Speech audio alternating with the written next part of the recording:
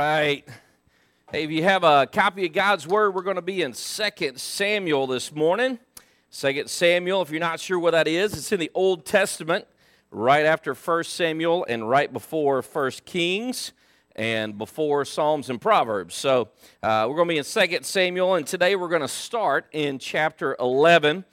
Today's assignment is chapters 11 through 14. And if you haven't been here with us so far this summer, or maybe you're visiting with us this morning, Kevin and I have been tag teaming the Samuels this summer. And if you've missed some weeks or you haven't been here, you can go catch the podcast. Just go to Lakeview College Ministry and listen to some of those. It's been really good, just kind of going over it. And as we've been going through, we're taking big chunks of passages at a time, trying to just do an overview. Last week we looked at, if you weren't here last week we looked at the transition of leadership going from King Saul, who was murdered in battle, to King David, who is now the sole ruler and king of Israel. And he started out really good, right? We saw that last week, that the transition was really messy. It was really tragic. A lot of people taking matters into their own hands, and in so doing, a lot of people died unnecessarily. David's heart being broken, that it was happening the way that it was happening, that Saul's family was being murdered, people were being killed for revenge, the country was split, almost like a civil war going on. But as we ended last week, what we saw was David being able to unify Israel, to establish Jerusalem now as the capital city. He brought all the tribes together to unify him as the king. He got the Ark of the Covenant into the capital city of Jerusalem, and he began to establish them politically. He established them militarily, and he established them spiritually. And today we're going to pick up there on the next segment of David's life. Now, because of the significance and because of the importance, and also what I believe to be the significance and the impact and application for you and for me, a lot of our time is going to be spent on the front end of our passages today. I believe David had two moments in his life that were these kind of epic, paramount moments that really describe his life. One would be Goliath. David versus Goliath is a very well-known story. Even people who don't know the Bible or follow the Bible have heard of David and Goliath. The analogy is far spread and far used for motivational speaking, right? Like slaying your giants and things like that. I believe today is the second pinnacle and paramount moment in David's life, but not just for him, but also for us. It's very paramount for us as well. So in 2 Samuel chapters 11 through 14, for all you note takers, today I want us to consider fighting the good fight. Fighting the good fight. And we pick up in chapter 11. The first thing I want us to look at in the first part of chapter 11 is fighting temptation. Fighting temptation in chapter 11. Let's start in verse 1. It says, "In the spring, at the time when kings go off to war, David sent Joab out with the king's men and the whole Israelite army. They destroyed the Amorites and they besieged Rabbah, but David remained in Jerusalem." Here's a fact that you and I need to know about temptation, is that temptation often comes when we're not where we're supposed to be, or we're not doing what we're supposed to be doing. That's almost the fertile soil that the seed of temptation needs to be planted in. When we find ourselves not being where we're supposed to be, or not doing what we're supposed to be doing. Now, we don't know why. We don't know if David had a little bit of an upset stomach. We don't know if David was lazy. We don't know why David stayed in Jerusalem. But what the Bible does tell us is that in the time when kings When kings normally go to war, David stayed back in Jerusalem. He could have had a valid reason. We don't know.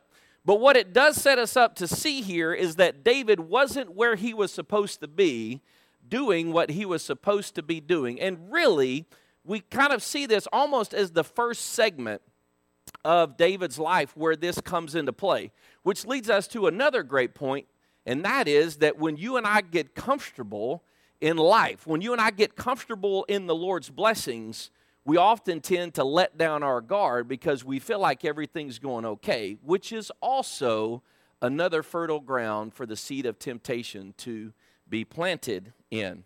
So David's at home.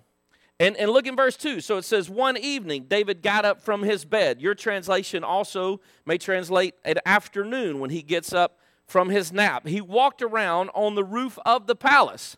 You know, David's taking an afternoon rest, and when he wakes up, you know, I don't know if you're like me, but sometimes when I wake up, my feet don't hit the ground, and I just take off running, okay? It takes a little bit longer to prime my engine and to prime the pump to get it cranked, so to speak, if you know what I'm saying. And so David's just kind of walking around on the top of his palace, and you may say, well, that seems kind of strange. Well, no, it's really not. So back in that day, right, when they want to establish a palace for the king, more times than not, the palace would be in the highest place in the city and would be the tallest structure in the city for a couple of reasons. The king would want to be able to look out over all that he was in charge of, as well as when the city gets invaded, right, the center structure or the tallest structure would be the hardest to invade. Obviously, you'd want to put your king in the most secure location. And so he's just walking around kind of looking out over his city. And here comes the temptation, right? So he's walking around on the roof of the palace at the end of verse 1, and from the roof he saw a woman bathing, and the woman was very beautiful. We know her to be Bathsheba. Ironically enough, Bathsheba was taking a bath. I guess we should be grateful that showers hadn't been invented back then, because shower Sheba doesn't just roll off the tongue like Bathsheba, right? Dad joke, sorry for that. But anyway, so here's Bathsheba. She's taking a bath, and David spots her. Now, you need to understand, right? Bathsheba is not like this temptress, okay? You shouldn't be like, oh, snap, well, she up to something, right? No, Bathsheba isn't out there bathing on the roof of her house because she's trying to allure David or tempt David.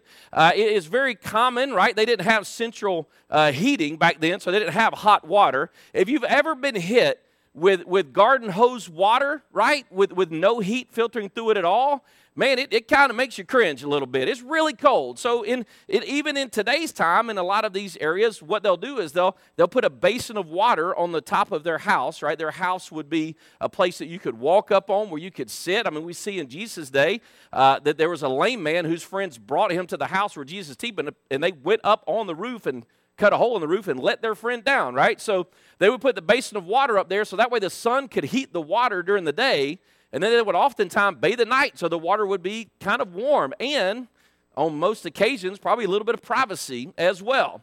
So here's Bathsheba, and she's bathing on a roof, and David catches a glimpse of her. And here's what's important to note is that Bathsheba wasn't doing anything wrong, but what we find is this paramount fork in the road for David. Here's David chilling, doing his thing. As they always say, idle time is the devil's playground. And all of a sudden, here comes temptation, and David finds himself at this paramount fork in the road. He can either choose to A, inquire of this woman and see what's going on, or B, flee from the temptation and walk back into his palace and do something different. Well, unfortunately, David chose to go down the first path, which ended up being the worst path in order to go down. And it's very important for you and me to understand that this is how temptation works. It does not let up if we decide to linger instead of flee. Temptation doesn't back down. It's up to us to make the decision to flee, because temptation never will. It never will. In that moment, it wasn't up to David to stay put and say, oh, that temptation is going to go away in just a little bit. No, in that moment, it was up to David to make the decision to do something different, to not linger, to not let it take a seed or a root. We are the ones who have to flee because temptation will not. Hold your place here and go to the book of James. It's in the New Testament, Hebrews and James toward the end. James chapter 1. I love James. I tell people all the time, man, maybe if you're new in the faith or maybe a little immature in the faith, and you're like, okay, so what does the Christian life look like? James is a book of very frank, candid, straight talk, if you will, about what our lives look like as followers of Jesus. Be prepared, though, like when you study the book of James, it's going to hurt a little bit. He's going to hit you with at least something in there, right? Not as like condemnation or judgment, but just reality. And so James in chapter 1, he kind of gives us the truth about how temptation works for us. James chapter 1, look in verse 14. He says, each person is tempted when they are dragged away by their own evil desire and enticed. So here's one truth that we can see about temptation is simply this, that we may not all have the same thing, but we all have something, right? Like what you're tempted with and what I'm tempted with may not be the same thing. And you can look at other people around you and you can see where their struggles are and you can say, man, I don't really struggle with that. But the reality is that we do have something that we struggle with, because what does James say here in verse 14? He says, when you and I are dragged away and we're enticed by what? By our own evil desires. We all have something that temptation can find and can lock into. It's kind of like an illustration of like fishing lures. Now, I don't fish, okay?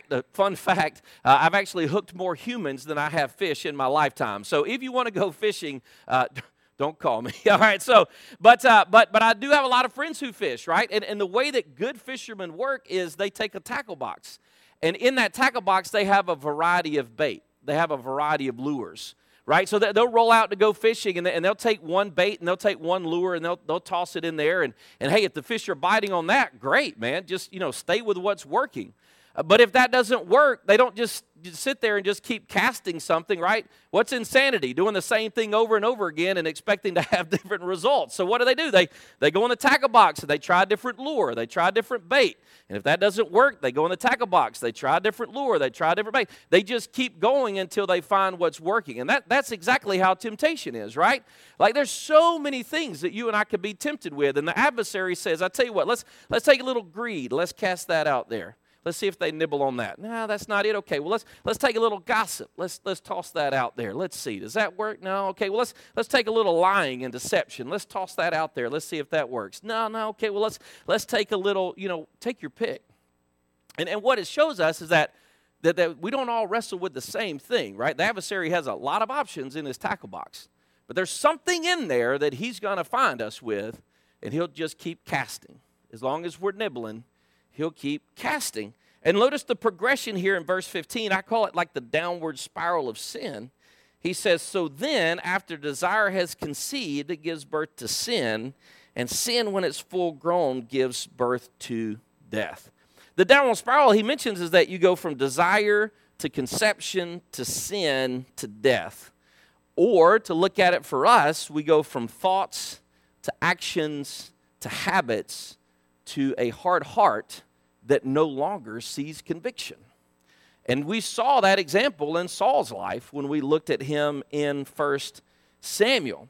And so how do you do this? How do you fight temptation when you see these realities? My recommendation would be that you attack the root of it, which is the desire.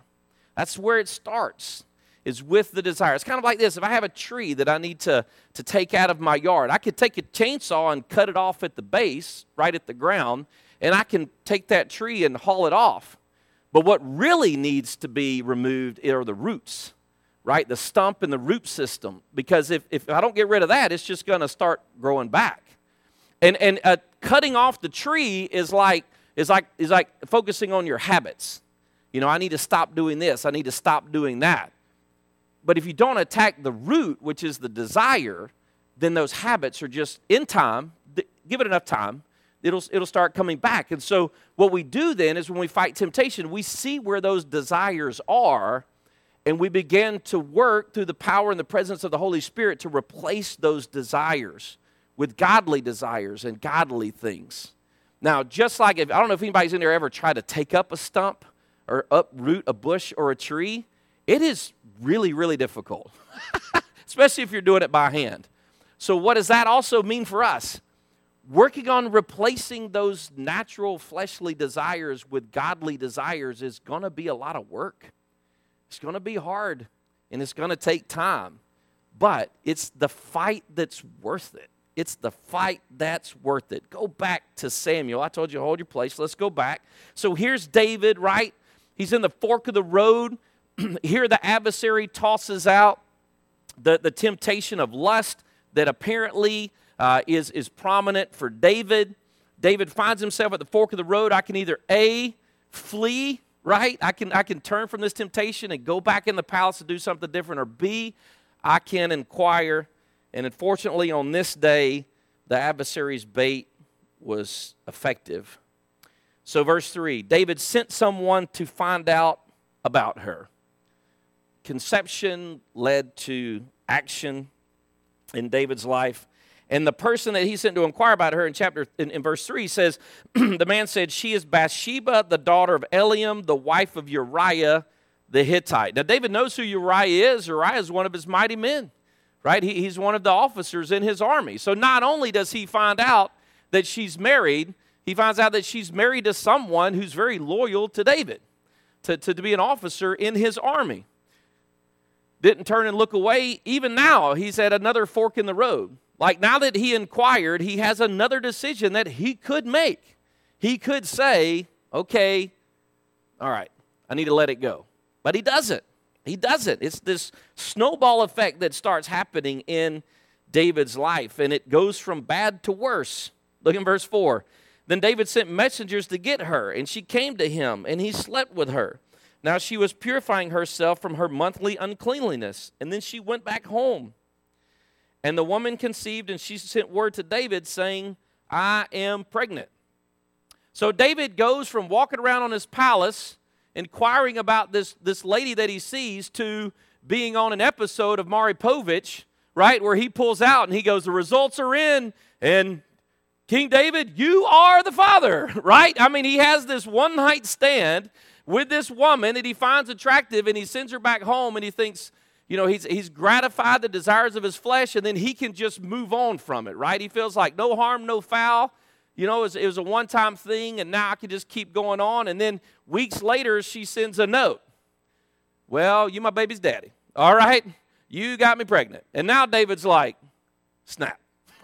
You know, now we done got. Okay, so he's trying to figure out, well, what do I need to do? So once again, David just keeps rolling downhill, right? He's gone from being enticed to now having adultery, to now having a baby with a woman that's not his wife, who's actually married to somebody else that he knows. So David's like, well, I need to do something about this. So David, instead of repenting, David concocts a plan to cover it up. I believe that most of us in this room, we end up lying as a result of self-preservation, right? We want to avoid avoid discipline. We want to avoid getting in trouble. And so David says, all right, here's what I'm going to do.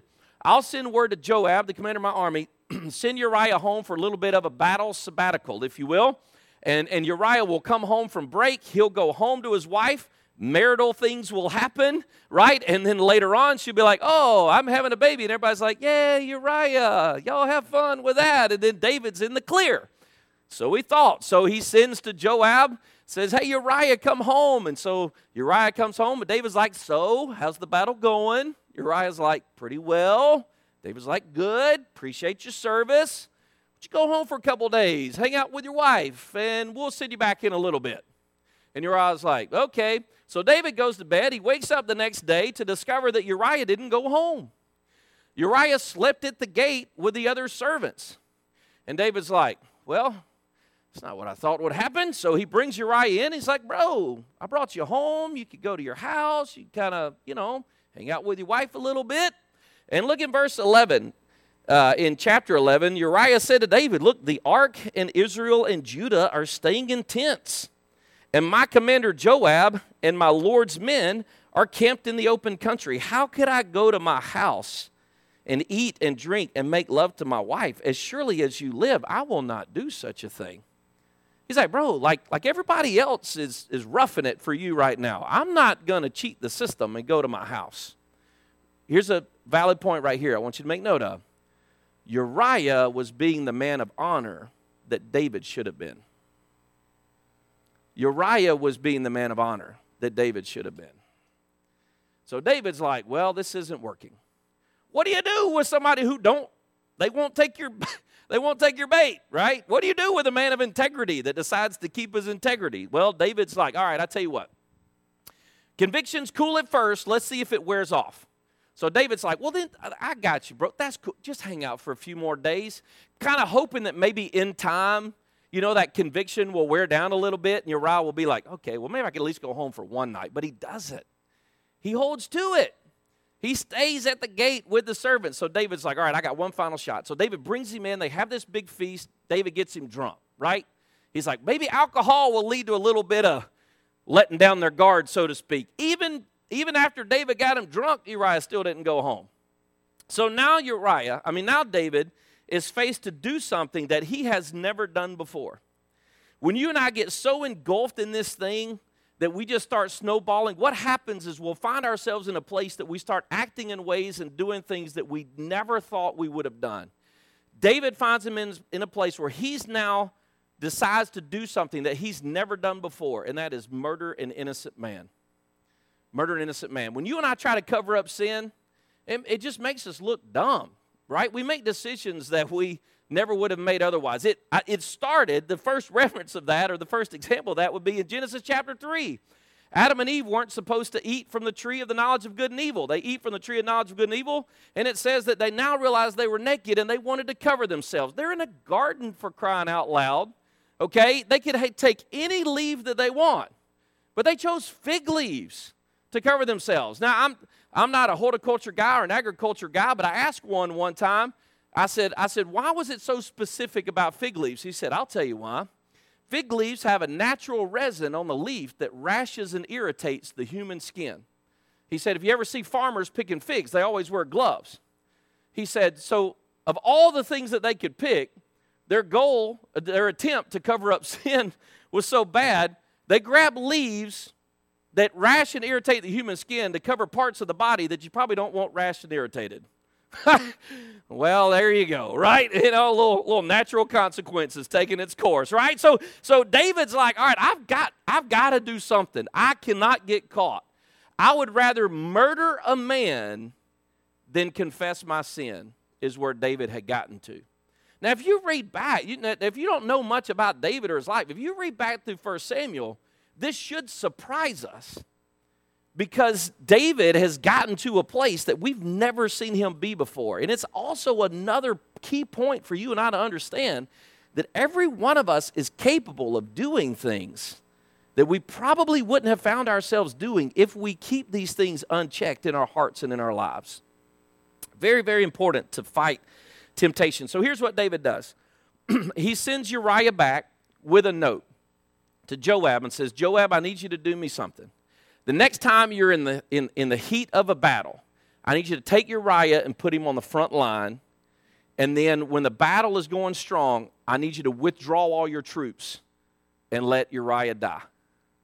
Well, I don't know. We can speculate, though. Uriah was probably carrying the note that David had written with his death sentence in it. Went back to battle, and Uriah reads it. Joab reads it. It's the king. You don't question the king. Joab reads it, so he's like, fine. So the next time they're in the heart of battle, he puts Uriah on the front lines. When the battle's getting hot and heavy, he withdraws the troop, and Uriah dies. So Joab takes a messenger and says, I need you to go back and tell King David what had happened and let him know that Uriah is a very prominent officer in this army, has died in battle.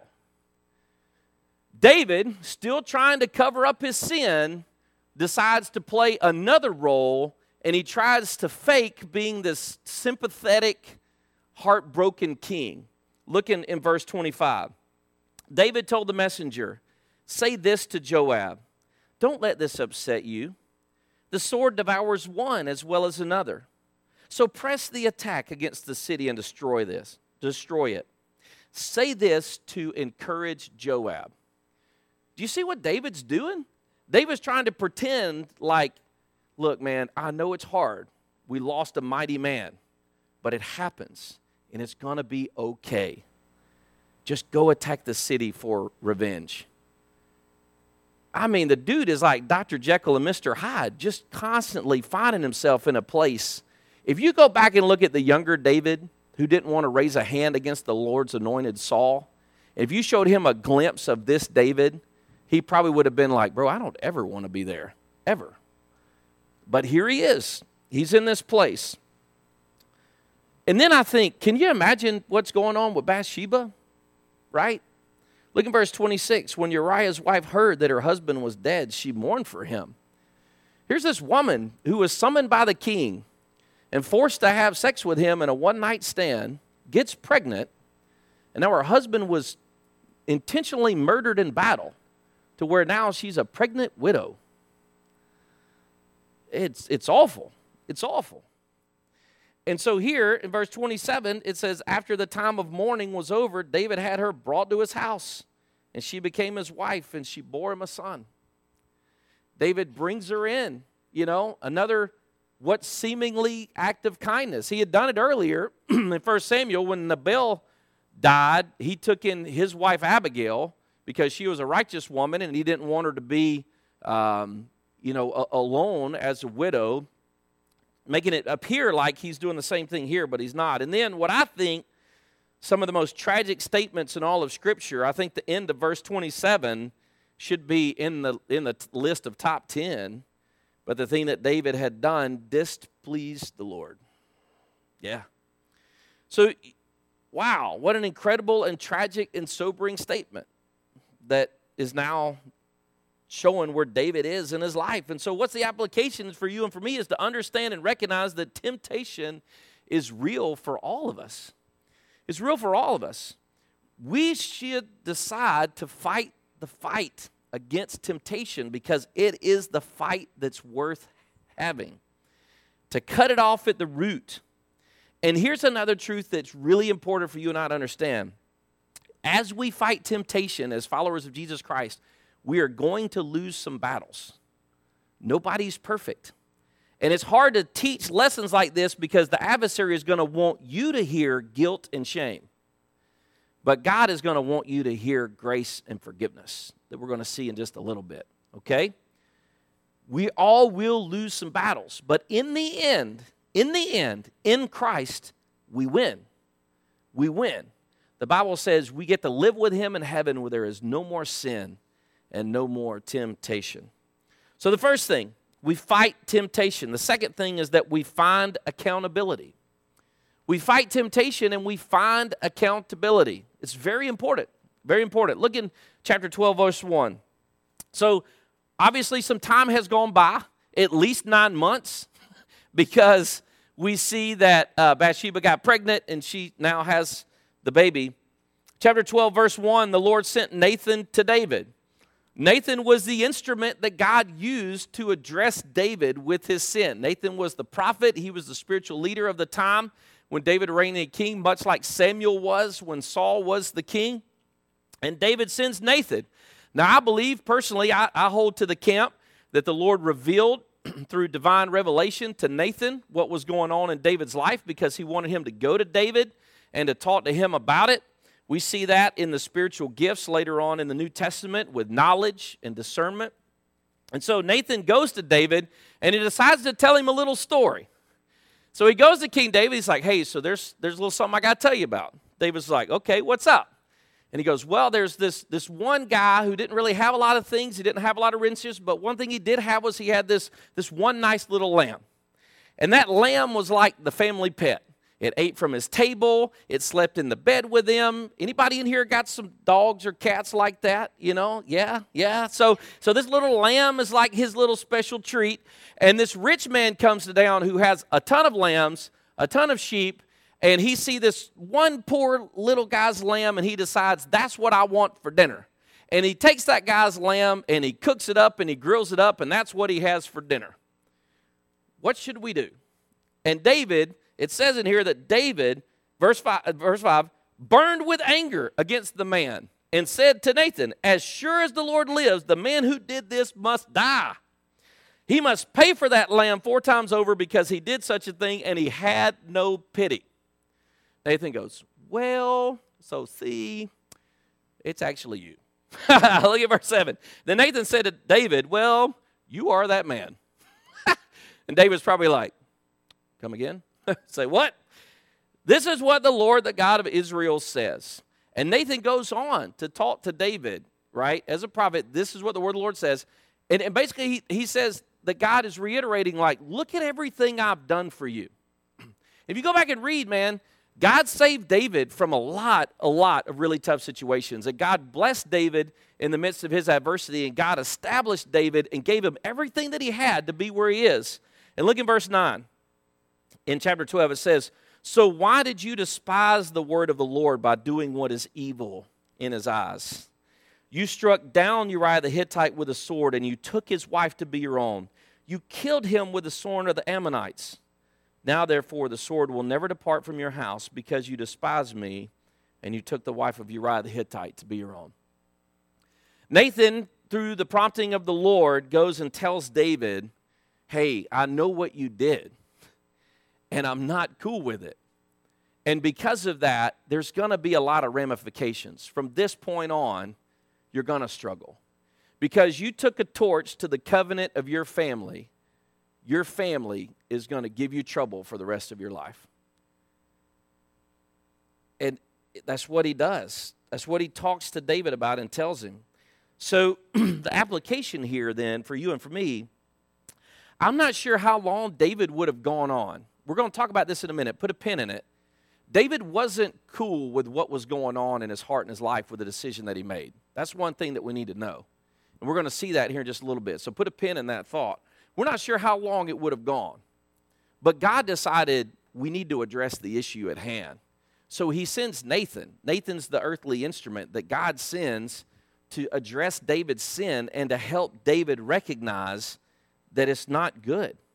Listen, having accountability, please hear me on this. Having accountability is so vital in the life of a believer. You really can't do the Christian life without it. We really need it. It's really awkward at times. I'm not going to lie, man. I got some brothers in my life who hold me accountable on things, and it can get really awkward at times. It can get a little tense at times too, you know? But it's so necessary. I mean, for crying out loud, could you imagine having to go to the king and talk to him about his sin? He could have you killed. None of my friends could have me killed. Some of them could kill me, like with their bare hands. They're capable of that. I pray they don't. But you know, the thing is, like, David could have, but Nathan went anyway.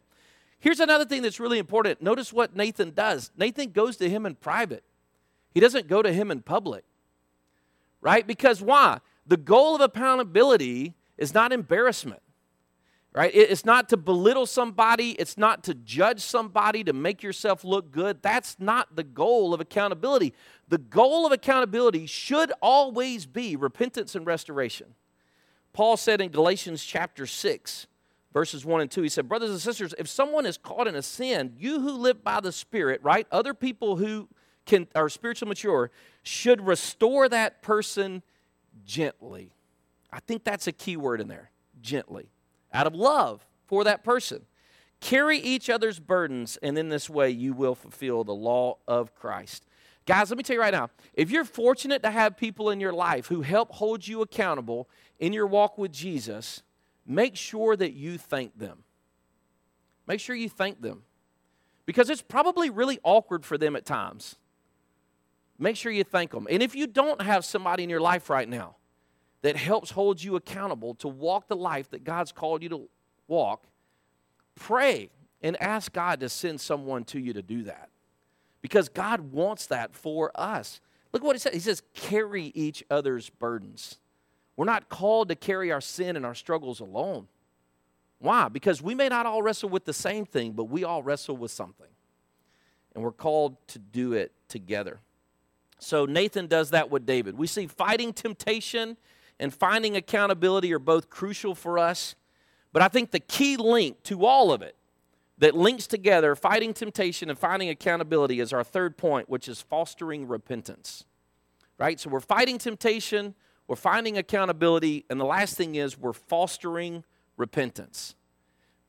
David now finds himself at another paramount fork in the road. He's now been called out on his sin. He has two options. He could kill Nathan to cover up the truth and try to keep hiding it, or he can recognize I need to repent. I need to repent. And David chooses the latter. Look in chapter 12, verse 13. So David said to Nathan, I have sinned against the Lord. He's like, you're right, man. I messed up. So Nathan replied, the Lord has taken away your sin. Another incredibly impactful verse in all of Scripture. You are not going to die. But because by doing this you have shown utter contempt for the Lord, the son born to you will die. David repents, fostering repentance. And Nathan says, God has forgiven you. Because that's what 1 John tells us, right? That when we confess our sins, he is faithful and just to forgive us of our sins and purify us from all unrighteousness. The judgment of that sin has been forgiven, but the ramifications of those sins we still have to live with a lot of times, right? There's things that happen that can't be undone.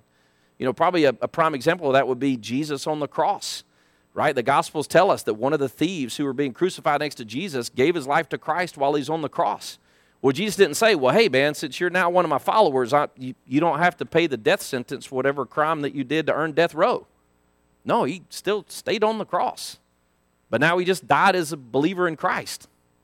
And so he told David, he said, look, unfortunately, the ramifications of your sin are that the child that you and Bathsheba had is not going to live. And the child became deathly ill. And David fasted for 7 days, and the child ended up dying. And it reminds us of a startling reality that when you and I sin, it doesn't just affect us. Like, we don't sin in a bubble. Our sin always affects other people at various levels. And there's things that we have to live with from that, but we can do it in the grace and forgiveness of the Lord. So our application here with fostering repentance is that even though this was such a tragic situation, it could have been avoided. I guess that's probably one of the most startling realities, right? All of this could have easily been avoided, but David chose not to. So we fight temptation, right? But the reality is we lose some of the battles. We find accountability, but the reality is that sometimes it's not perfect. And so if we foster repentance, that's the key to keep the journey of Christ-likeness going. David wrote 2 psalms as an expression of repentance. Once you write these down, Psalm 51 and Psalm 32. Go read Psalm 51 and you'll see why I say that I don't think David was kosher with the sin that he had committed against Bathsheba and Uriah. He explains what his soul felt like while he was hiding his sin. But I do want to read Psalm 32. So flip over to Psalm 32 for just a minute. Psalm 32. And hear the confession of David in his sin against Bathsheba and Uriah. And I want to make a little point. When you and I find ourselves in a state of fostering repentance and we want to pray to the Lord, sometimes you don't necessarily know what to say. Psalm 51 and Psalm 32 are great passages of Scripture that you can pray to the Lord in a spirit of repentance. And I think it'll bless your heart and you'll experience the forgiveness and grace that God wants you to experience. Psalm 32, this is what David writes. Blessed is the one whose transgressions are forgiven, whose sins are covered. Blessed is the one whose sin the Lord does not count against them, and in whose spirit is no deceit. When I kept silent, my bones wasted away through my groaning all day and night. That's why I believe David wasn't kosher deep in his spirit. That's why I believe the Bible says that David was a man after God's own heart. He knew. I think he just maybe felt like he had gotten in so deep, he didn't know the right way out, Verse 4, for day and night your hands were heavy on me. My strength was sapped as in the heat of summer. Then I acknowledged my sin to you, and I did not cover up my iniquity. I will confess my transgressions to the Lord, and you forgave the guilt of my sin. Therefore, let all the faithful pray to you while you may be found. Surely the rising of the mighty waters will not reach them. For you are my hiding place, and you will protect me from trouble and surround me with songs of deliverance. I will instruct you and teach you in the way that you should go. I will counsel you with my loving eye on you. Do not like the horse or the mule would have no understanding, but must be controlled by bit and bridle, or they will not come to you. Many are the woes of the wicked, but the Lord's unfailing love surrounds the one who trusts in him. Rejoice in the Lord and be glad, you righteous. Sing, all you who are upright in spirit. It's powerful stuff, man. Fighting temptation, finding accountability, fostering repentance. Bathsheba, we talked about Bathsheba at the end of chapter 12. What we see is the Lord didn't forget about her, right? She lost her dignity, she lost her husband, she lost this child, but God blessed her again with another child, a son named Solomon. And if you continue reading through Kings, what you find is that Solomon ends up being the most successful king in all of Israel's history, and actually the one who built the temple in which the people would come and worship and where the Ark of the Covenant would rest. So God did not forget about Bathsheba in her struggle in the midst of this situation either. Now, if you go and you continue reading, today we're supposed to go through chapter 14. If you continue reading through chapters 13 and 14, what you see is that the Lord's promise to David that he's going to struggle with his family starts. This unraveling of his family and this unraveling of the world around him begins to happen. David had multiple wives, therefore he had multiple children, and one of his sons, Amnon, found his half-sister Tamar extremely attractive, and he rapes her. And Tamar's brother Absalom finds out about it, and he kills Amnon as a feat of revenge. And this tragedy begins to happen in David's household, and it actually kind of sets up the chapters that Kevin will cover next week as you start to see the dominoes start to fall around King David. But through the midst of it all, he still continued to foster a heart that loved the Lord. So in closing, just the three thoughts to think about today, and then we'll have some time around our table groups to discuss, is understanding the realization of temptation and making the decision to fight the good fight. Making the decision to fight temptation. The adversary would love for you and for me to either A, not see it as a thing worthy of fighting because it's really not that big a deal, or B, want us to see that it's not a thing of fighting because there's no way we can overcome it. Either one of those are strategies the devil would use to keep us from realizing the importance of fighting temptation in our life. Number two is to also see finding accountability. People around us, brothers and sisters in Christ, who can help us stay the course and bring us back on track when we fall astray. And then thirdly, just fostering repentance in our hearts, knowing that we're not perfect, but knowing that we have a perfect God who's willing to forgive us and restore us and help us when we call out to him in our time of need. Let me pray. You can spend the last few minutes around in your table groups just talking about some of these things and the application in your lives. Lord, thank you so much. God, thank you that we say it over and over again, but God, it really, really is to our benefit that the Bible records every aspect of life. It records the terrible things as well as the wonderful things. We see people's successes, but we also see people's failures. Not so that we can look at them and go, well, hey, no matter how bad I get, I'm not that bad. No, it's to show us that we all have things because we're all sinful. But you're always there to guide us and lead us and forgive us and protect us and use us and restore us. So thank you, Lord, that you've done this morning in this passage. I pray that this time we have in our table groups, you'd help us foster some discussion that we might foster the reality of these things in our lives. So it's in Jesus' name we pray.